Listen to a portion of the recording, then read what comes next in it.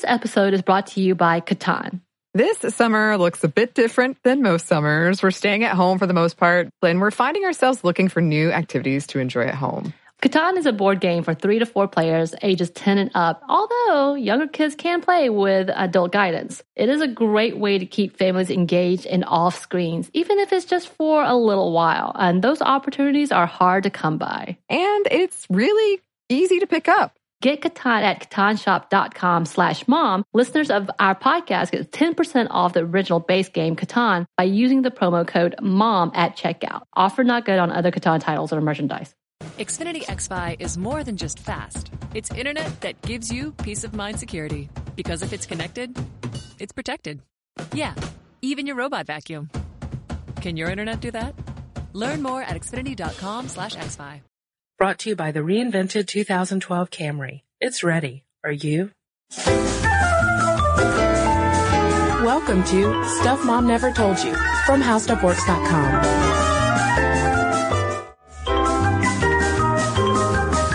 Hey there, and welcome to the podcast. I'm Kristen. I'm Molly.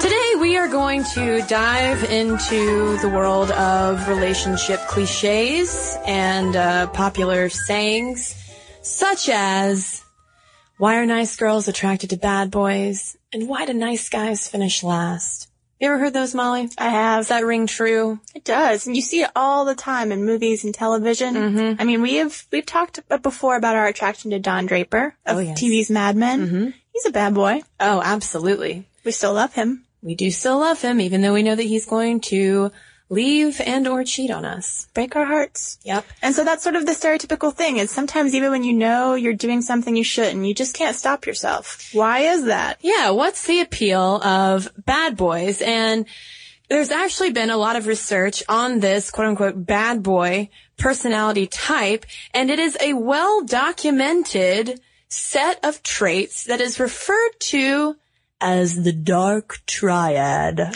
You know, I think if we called guys like dark triad exhibitors rather than bad boys, they would lose all their appeal. Yeah, because when I think of a bad boy, I think about, he's like wearing a leather jacket. On a motorcycle? Smoking a cigarette.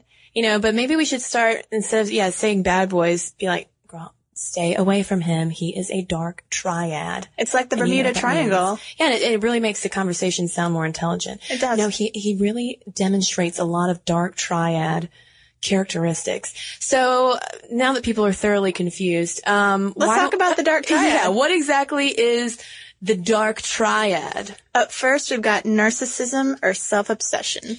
Pretty self-explanatory. Yeah, we might all know someone who's got a little touch of that. I'm sitting across from one. Just kidding. And then we have Machiavellianism, which is typified by exploitative, manipulative, and deceitful behavior. Lastly, in the dark triad, we have psychopathy. But, that sounds like something you'd automatically stick away from. But sometimes the traits of impulsivity, thrill-seeking, risk-taking can be very attractive to women. Mm-hmm. And, I mean, really, if we put all these characteristics together, being kind of self-absorbed, but also risky and kind of manipulative and possibly deceitful, we really just had a character sketch of Don Draper and other quote-unquote bad boys from pop culture. Now, you listen to those three things and you're like, how would I ever be attracted to that? Why would I want to marry that? And studies have shown that girls don't want to marry the dark triad.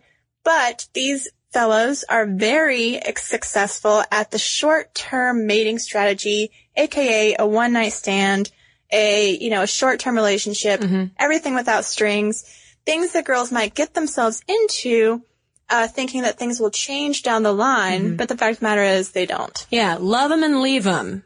Love them and leave them. And this dark triad is not just the stuff of fiction. It is a universal trait that has been identified in 57 different countries, and it also appears to be genetically linked, meaning that some bad boys are just bad boys for life. And that's because, they're so successful at short-term mating that, to use an old evolutionary term, they're spreading their seed. Right.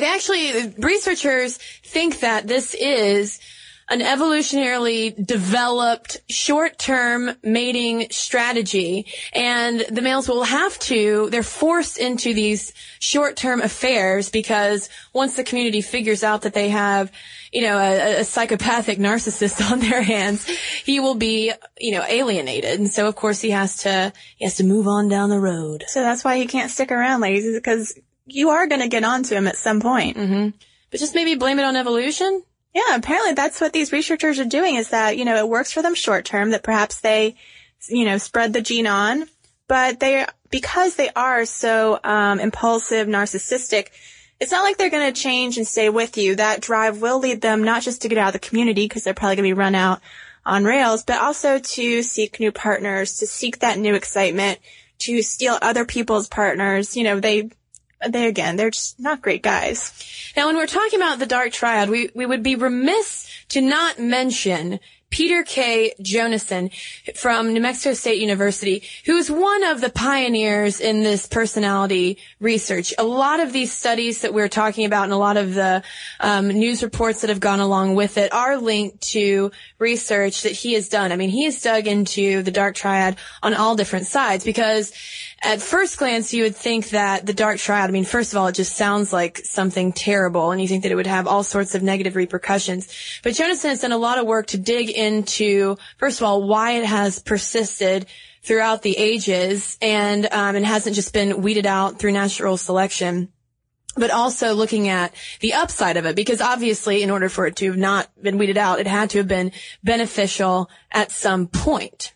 Now, you might be thinking to yourself at some point, are we totally skewing this conversation right now? Are we turning ourselves as women into the victims of, these dark triad men? Is this just like a totally sexist conversation that we're having? Well, the reason why we keep talking about this trait in men is because Jonassen's research has shown over and over again that while the dark triad can exhibit in women, as we will discuss in a moment, it shows up far more often in men. And it makes sense because evolutionarily speaking, short-term mating strategies are simply more beneficial and more feasible to men, because as women, as we've talked about and come back to an uncomfortable number of times on this podcast, it seems, women, short-term mating strategies for women are more of a risky proposition because of a little thing called pregnancy. Right. You're going to be the one who's sticking around and taking care of the baby. Now, there has been the hypothesis put out there that eventually, as girls, have figured out over time that they are going to be stuck with the baby, will dark triads kind of fall out of favor? Will we be more careful when we hook up with the dark triads, and will eventually this sort of die out? But for now, it's very successful, because to some extent, on the short term, women are attracted to risk as a factor in choosing a mate. Yes. Susan Kelly from the University of Liverpool published a study entitled Heroism versus Altruism in Women's Mate Choices. And she found that altruism was deemed more important in long-term relationships and friendships. Obviously, you want a nice, agreeable person if you're going to see their face every day. But for short-term liaisons, non-altruists, the risky ones out there, were preferred to altruists. And so she posits that heroism, which is associated with that kind of risk-taking behavior, may have evolved because of a female preference for brave, risk-prone males, because the risk-taking acts as an honest cue for good genes. Basically, the idea is that a man who is, or a mate in general, who is stronger and fitter and has better genes can take more risks than, say, a weaker person, because there's not quite as much on the line, and there's a bigger chance that, if he gets himself in a jam, that he can get out. Right. And also, women are looking for good protectors and providers for their family. If you've got a risk taker who will, say, jump on the tracks to save people he doesn't know, there's a greater chance that he will save his own children should there be an accident. But, there was another study that we ran across called Is Risk-Taking Used as a Cue in Mate Choice, led by a team of researchers. And I'm just going to throw out Andreas Wilkie. He's listed first. That says that there may be particular risks that we're more attracted to than others. And remember, the reason we're talking about risk is because it's a huge factor in this dark triad's psychopathy. Yes. Characterization. Now, This study looked at 6 domains of risk-taking. Recreation, in that, he plays physical sports and takes a chance, to compete against others. Ethics, cheating or stealing. Gambling, aka betting in a casino. Investment, aka gambling with the stock market. Health, like smoking or drinking. And social risks, such as arguing for unpopular issues. And the study found that just, there are only going to be certain areas in which a woman is going to stick around if you are taking risks. Yeah, the health risk factor, not surprisingly, is the major category where it's just a huge turnoff for people. I mean, if you are risking your health through, say, alcoholism or drug abuse, it's not going to be too appealing. And then with other risky behaviors such as gambling, another turnoff. It's sort of like foolish risks versus more, altruistic risks, for instance, like taking up the social cause, an unpopular social cause. And according to these studies, women like men who play sports. Although the study did point out, too, that risk-taking behavior, not necessarily risky behavior. We think about risky behavior as, like Tom Cruise, maybe? Exactly. Or risky business. But risky behavior, right. Risk behavior is a cross-gender appealing trait. Men find risky women to be just as appealing, as well. Which is why there can be the dark triad in some women. If you've got this in combination with that devil-may-care approach, dark triad women do exist. They are, in the same way as men, not that successful at long-term relationships. Now, if we talk about getting into a relationship with a member of the dark triad, making it sound like some kind of cult, at the outset, that sounds like a terrible thing. But, like we mentioned earlier, there are some upswings to this dark triad because they usually exhibit emotional stability because they're so narcissistic that they are just really not flagged by a lot of things. They have resilient self-esteem because they are the best person you will ever meet in their minds. And they have increased sexual success just because they're sort of driven by the psychopathy, by the risk-taking behavior, by the impulsivity.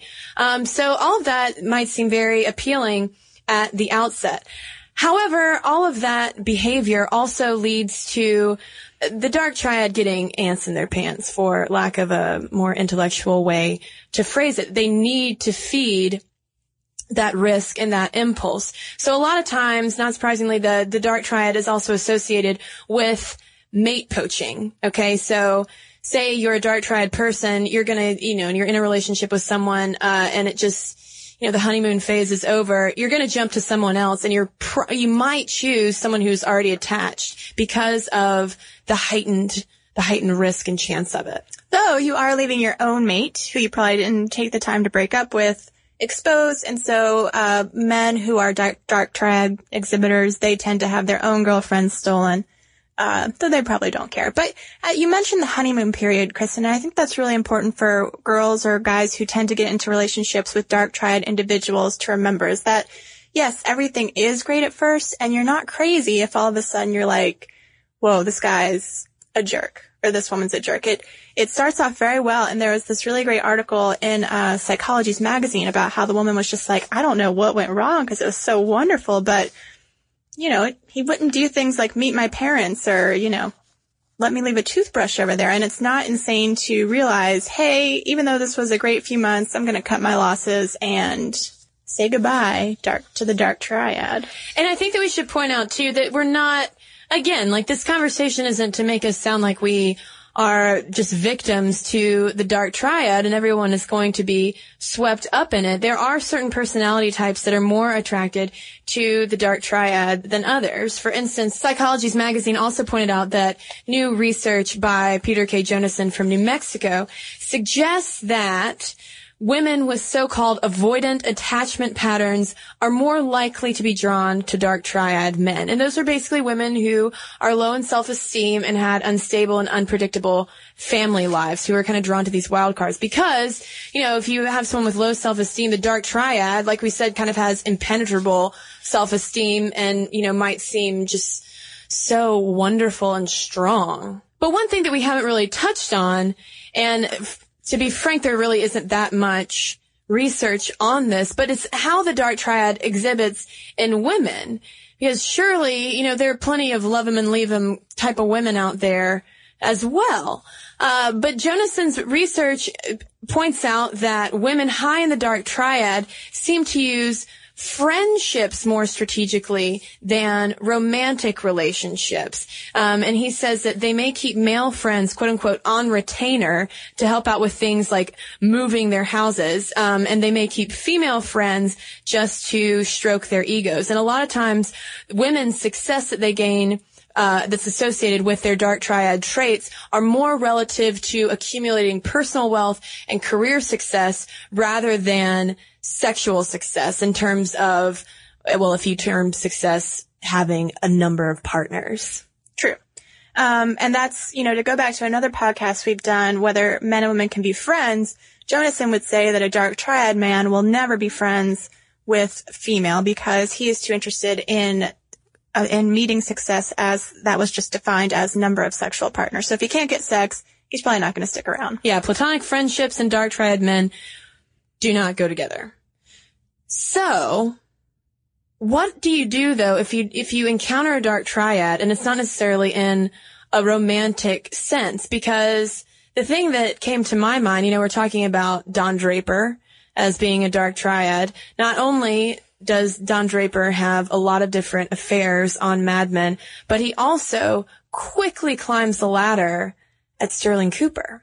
And that's something that Jonassen has looked into because these characteristics are kind of successful for climbing the career ladder. If you don't care what people think, if you are out to just in it to win it, that can really help your organization, especially in the short term. If you don't get nervous before a big presentation, if you're willing to gamble and, have a big win, it can really help your company. So if you work for someone who is a dark triad personality, there are certain things you can do to kind of help yourself. They're not going to worry, the boss may not worry if you like them, but you can manipulate them because they still have that narcissistic element. And if you, unfortunately you kind of just have to not challenge their superior position, but kind of going with like, I'm a big girl too. I'm a big boy. Yeah, I think the key to dealing with the dark triad in your life, whether it's a romantic interest or a boss, is to recognize the traits, and kind of use your own smarts to outplay them. For instance, the Psychology's article points out that, women's biggest downfall when they get involved with a dark triad is to think that they can fix them somehow. And we have to remember that this is largely a genetic trait, Jonassen and others have pointed out, and it's something that, you're kind of fighting against nature at this point. And it's not all just roses for the dark triad either, because like we said, they're more likely to end up alone at the end of the day because there was one study we found that said that being high on the dark triad was related not only to a higher overall incidence, but also a higher success rates for poaching, but also having been poached and having mates poached in short-term relationships, long-term affairs, and long-term relationships. So the thing is, while we like to say that, oh, nice guys finish last, they really don't. The bad boys might be able to rack up a lot of different sexual partners, but the altruism and the more positive, agreeable qualities are what we're looking for in terms of interpersonal relationships for the long haul. So there you have it. The stereotype kind of proves true. Yeah. Bad boys may mess you up for a little while, but eventually it's like tortoise and hare. Mm-hmm. If you're a good tortoise, just kind of slow and steady, taking the right risks, we'll find you eventually. Exactly. And, the whole thing about, oh, nice girls fall for bad boys, from my takeaway from this research, Molly, it's not nice girls, it's naive girls. Just be aware. Keep a lookout for the signs. And like you said, once you're aware that you have someone is exhibiting a lot of dark triad traits, you might just want to pull the plug and move on down the road yourself. No one needs a Machiavellian in their life. That's true. A Machiavellian narcissist psychopath. Right. True. That's going to be my new bumper sticker. Yeah. Stay away from me, dark triad. No dark triads allowed. So at this point, I am so curious to know what you listeners out there are thinking about all this stuff. I'm sure that women, you have plenty of stories about bad boys. Men, I'm sure that you have plenty of stories about, seeing girlfriends being poached by bad boys or nice guys out there who just, might be having a tough time of it. Whatever. I want to hear from all of you. Email us at momstuff@howstuffworks.com.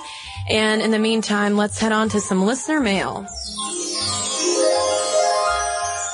I've got one from Karen, who wrote about the Can Men and Women Really Be Friends podcast I just mentioned. She writes, I'm disappointed that you gave so little credence to the emotional infidelity aspect of this question when it is applied to opposite-sex friendships who are in committed relationships. This question isn't just about sex and whether or not men and women can be friends and avoid entering a room and tearing each other's clothes off. Emotional intimacy between opposite-sex friends when one or both of them are involved in committed relationships can be extremely damaging.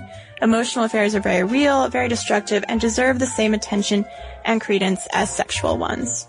All right, well, I've got one here from Sherry, and this is on our podcast about women and guns. She says, I'm a 30-year-old listener from the far north of Wisconsin. I'm an avid competitive shooter. I own more firearms than my husband, and I didn't get into shooting because of fear or any ads that I saw. My father enjoyed shooting, and when I turned 10, he started to take me. I'm still judged because I'm a woman, but when these men see me shoot, they are complimentary, not to mention I get marriage proposals very often. My husband says he does pity any person who would try to harm me. He usually adds that I've been known to draw my single-action revolver and fire all rounds, hitting my target consistently in 7 seconds, and her fastest time is 5.28 seconds. We're normal, hardworking people. We tell people we have a loud hobby. My challenge to you is to take a few shooting lessons at a range or a shooting club, ask to shoot all types of guns, and most people get hooked really quick. Gun sales don't always reflect fear. It's simply fun to shoot. So thank you, Sherry. And you want to end on a reading list real quick? Absolutely. Here's one from Alexis. This summer she is reading books by Kurt Vonnegut. The book Freakonomics by Stephen Levitt and Stephen J. Dubner. 100 Years of Solitude by Gabriel Garcia Marquez. Catch-22 by Joseph Heller. Alice in Wonderland by Lewis Carroll. Lake Wobegon Days by Garrison Keillor. And short stories by Kafka and Lydia Davis. So again, our email is momstuff@howstuffworks.com. If you'd like to send us a letter, we'd love to hear from you. You can also follow us on Twitter. We are at Mom Stuff Podcast there. And as always, you can check out our blog during the week. It's the Stuff Mom Never Told You blog, and it is found at howstuffworks.com. For more on this and thousands of other topics, visit howstuffworks.com. Want more How Stuff Works? Check out our blogs on the howstuffworks.com homepage. Brought to you by the reinvented 2012 Camry. It's ready. Are you? Hi, I'm Allie Wentworth. How do I grow a teenager in a pandemic? Well, that's exactly what I want to find out. In my new podcast, Go Ask Allie, I'm asking experts to help me answer that question. For example, are quarantine teenage girls more apt to Instagram nude photos? Are they somehow going to end up on the dark web?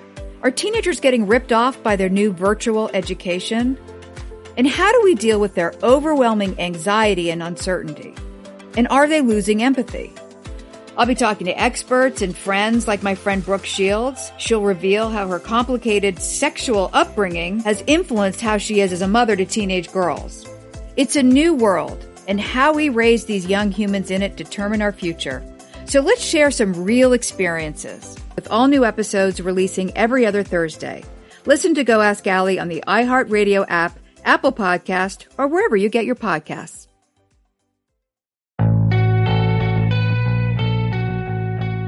Dear Young Rocker Season 2 is a raw, honest, strange, and entertaining story about finding yourself in your early 20s and a lifelong relationship with music. It's hosted by me, Chelsea Urson, and is executive produced by Jake Brennan of Disgraceland. Dear Young Rocker comes to you from Double Elvis Productions and iHeartRadio. Listen to Dear Young Rocker on the iHeartRadio app, Apple Podcasts, or wherever you get your podcasts.